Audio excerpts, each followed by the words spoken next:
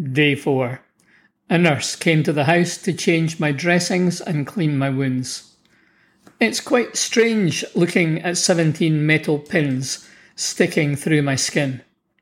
I'll try to limit medical pictures and descriptions once the novelty has grown off. Everything takes longer and requires more effort, but I seem to be doing okay. The key thing the nurses are concerned about is keeping the pins clean and stopping the risk of infection.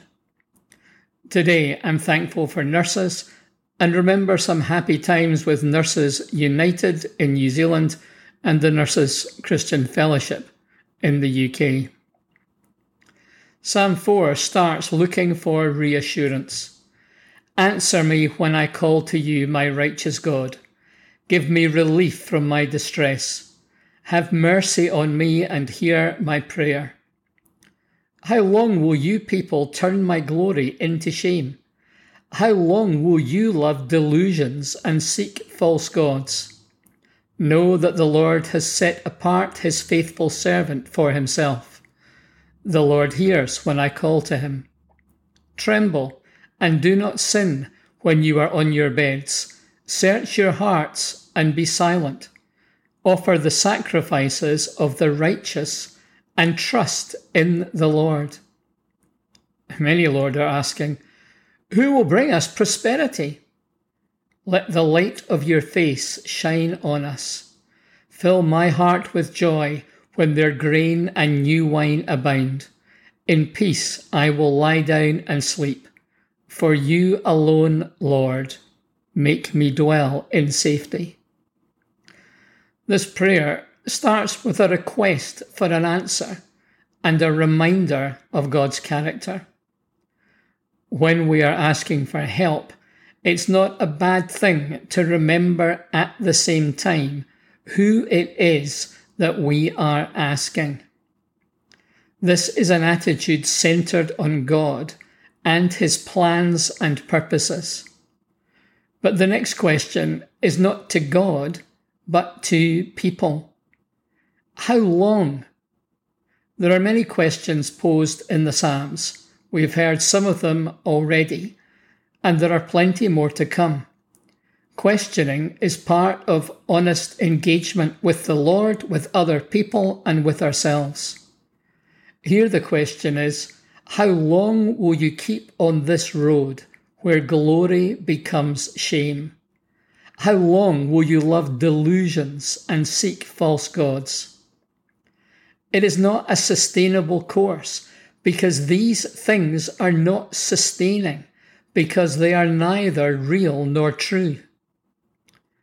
How easy it is to fall in love with our own imaginings, to start to believe our own narratives, to become unable to see clearly.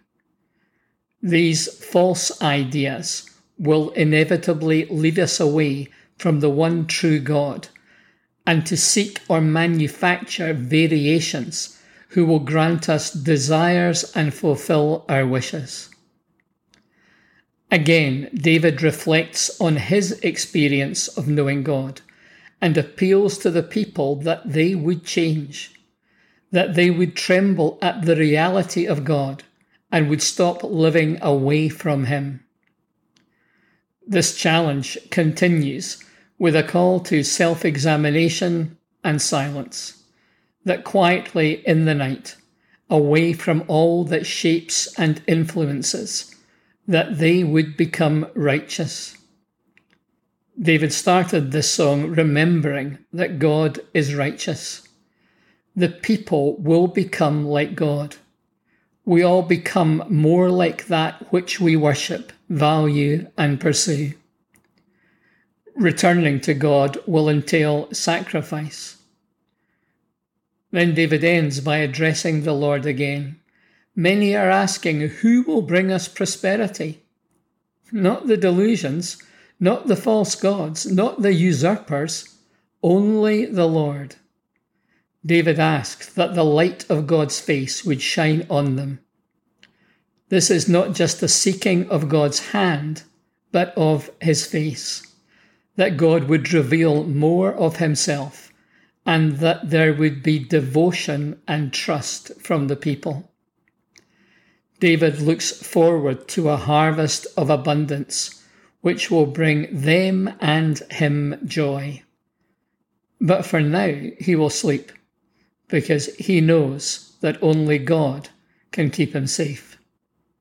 He is doing the very thing that he is calling the people to do, on his bed, searching and trusting, and quietly singing, in the hope that this will be an anthem that the crowd will join in. In this season, I need to seek God's face as well as his hand, and I need to search, trust, and quietly sing. Feel free to sing along. Why is everyone hungry for more? More, more, they say, more, more.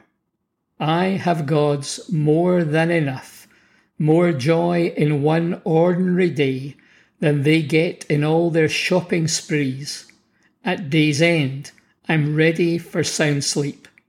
For you, God, have put my life together. This is not the rehearsal. This is the show.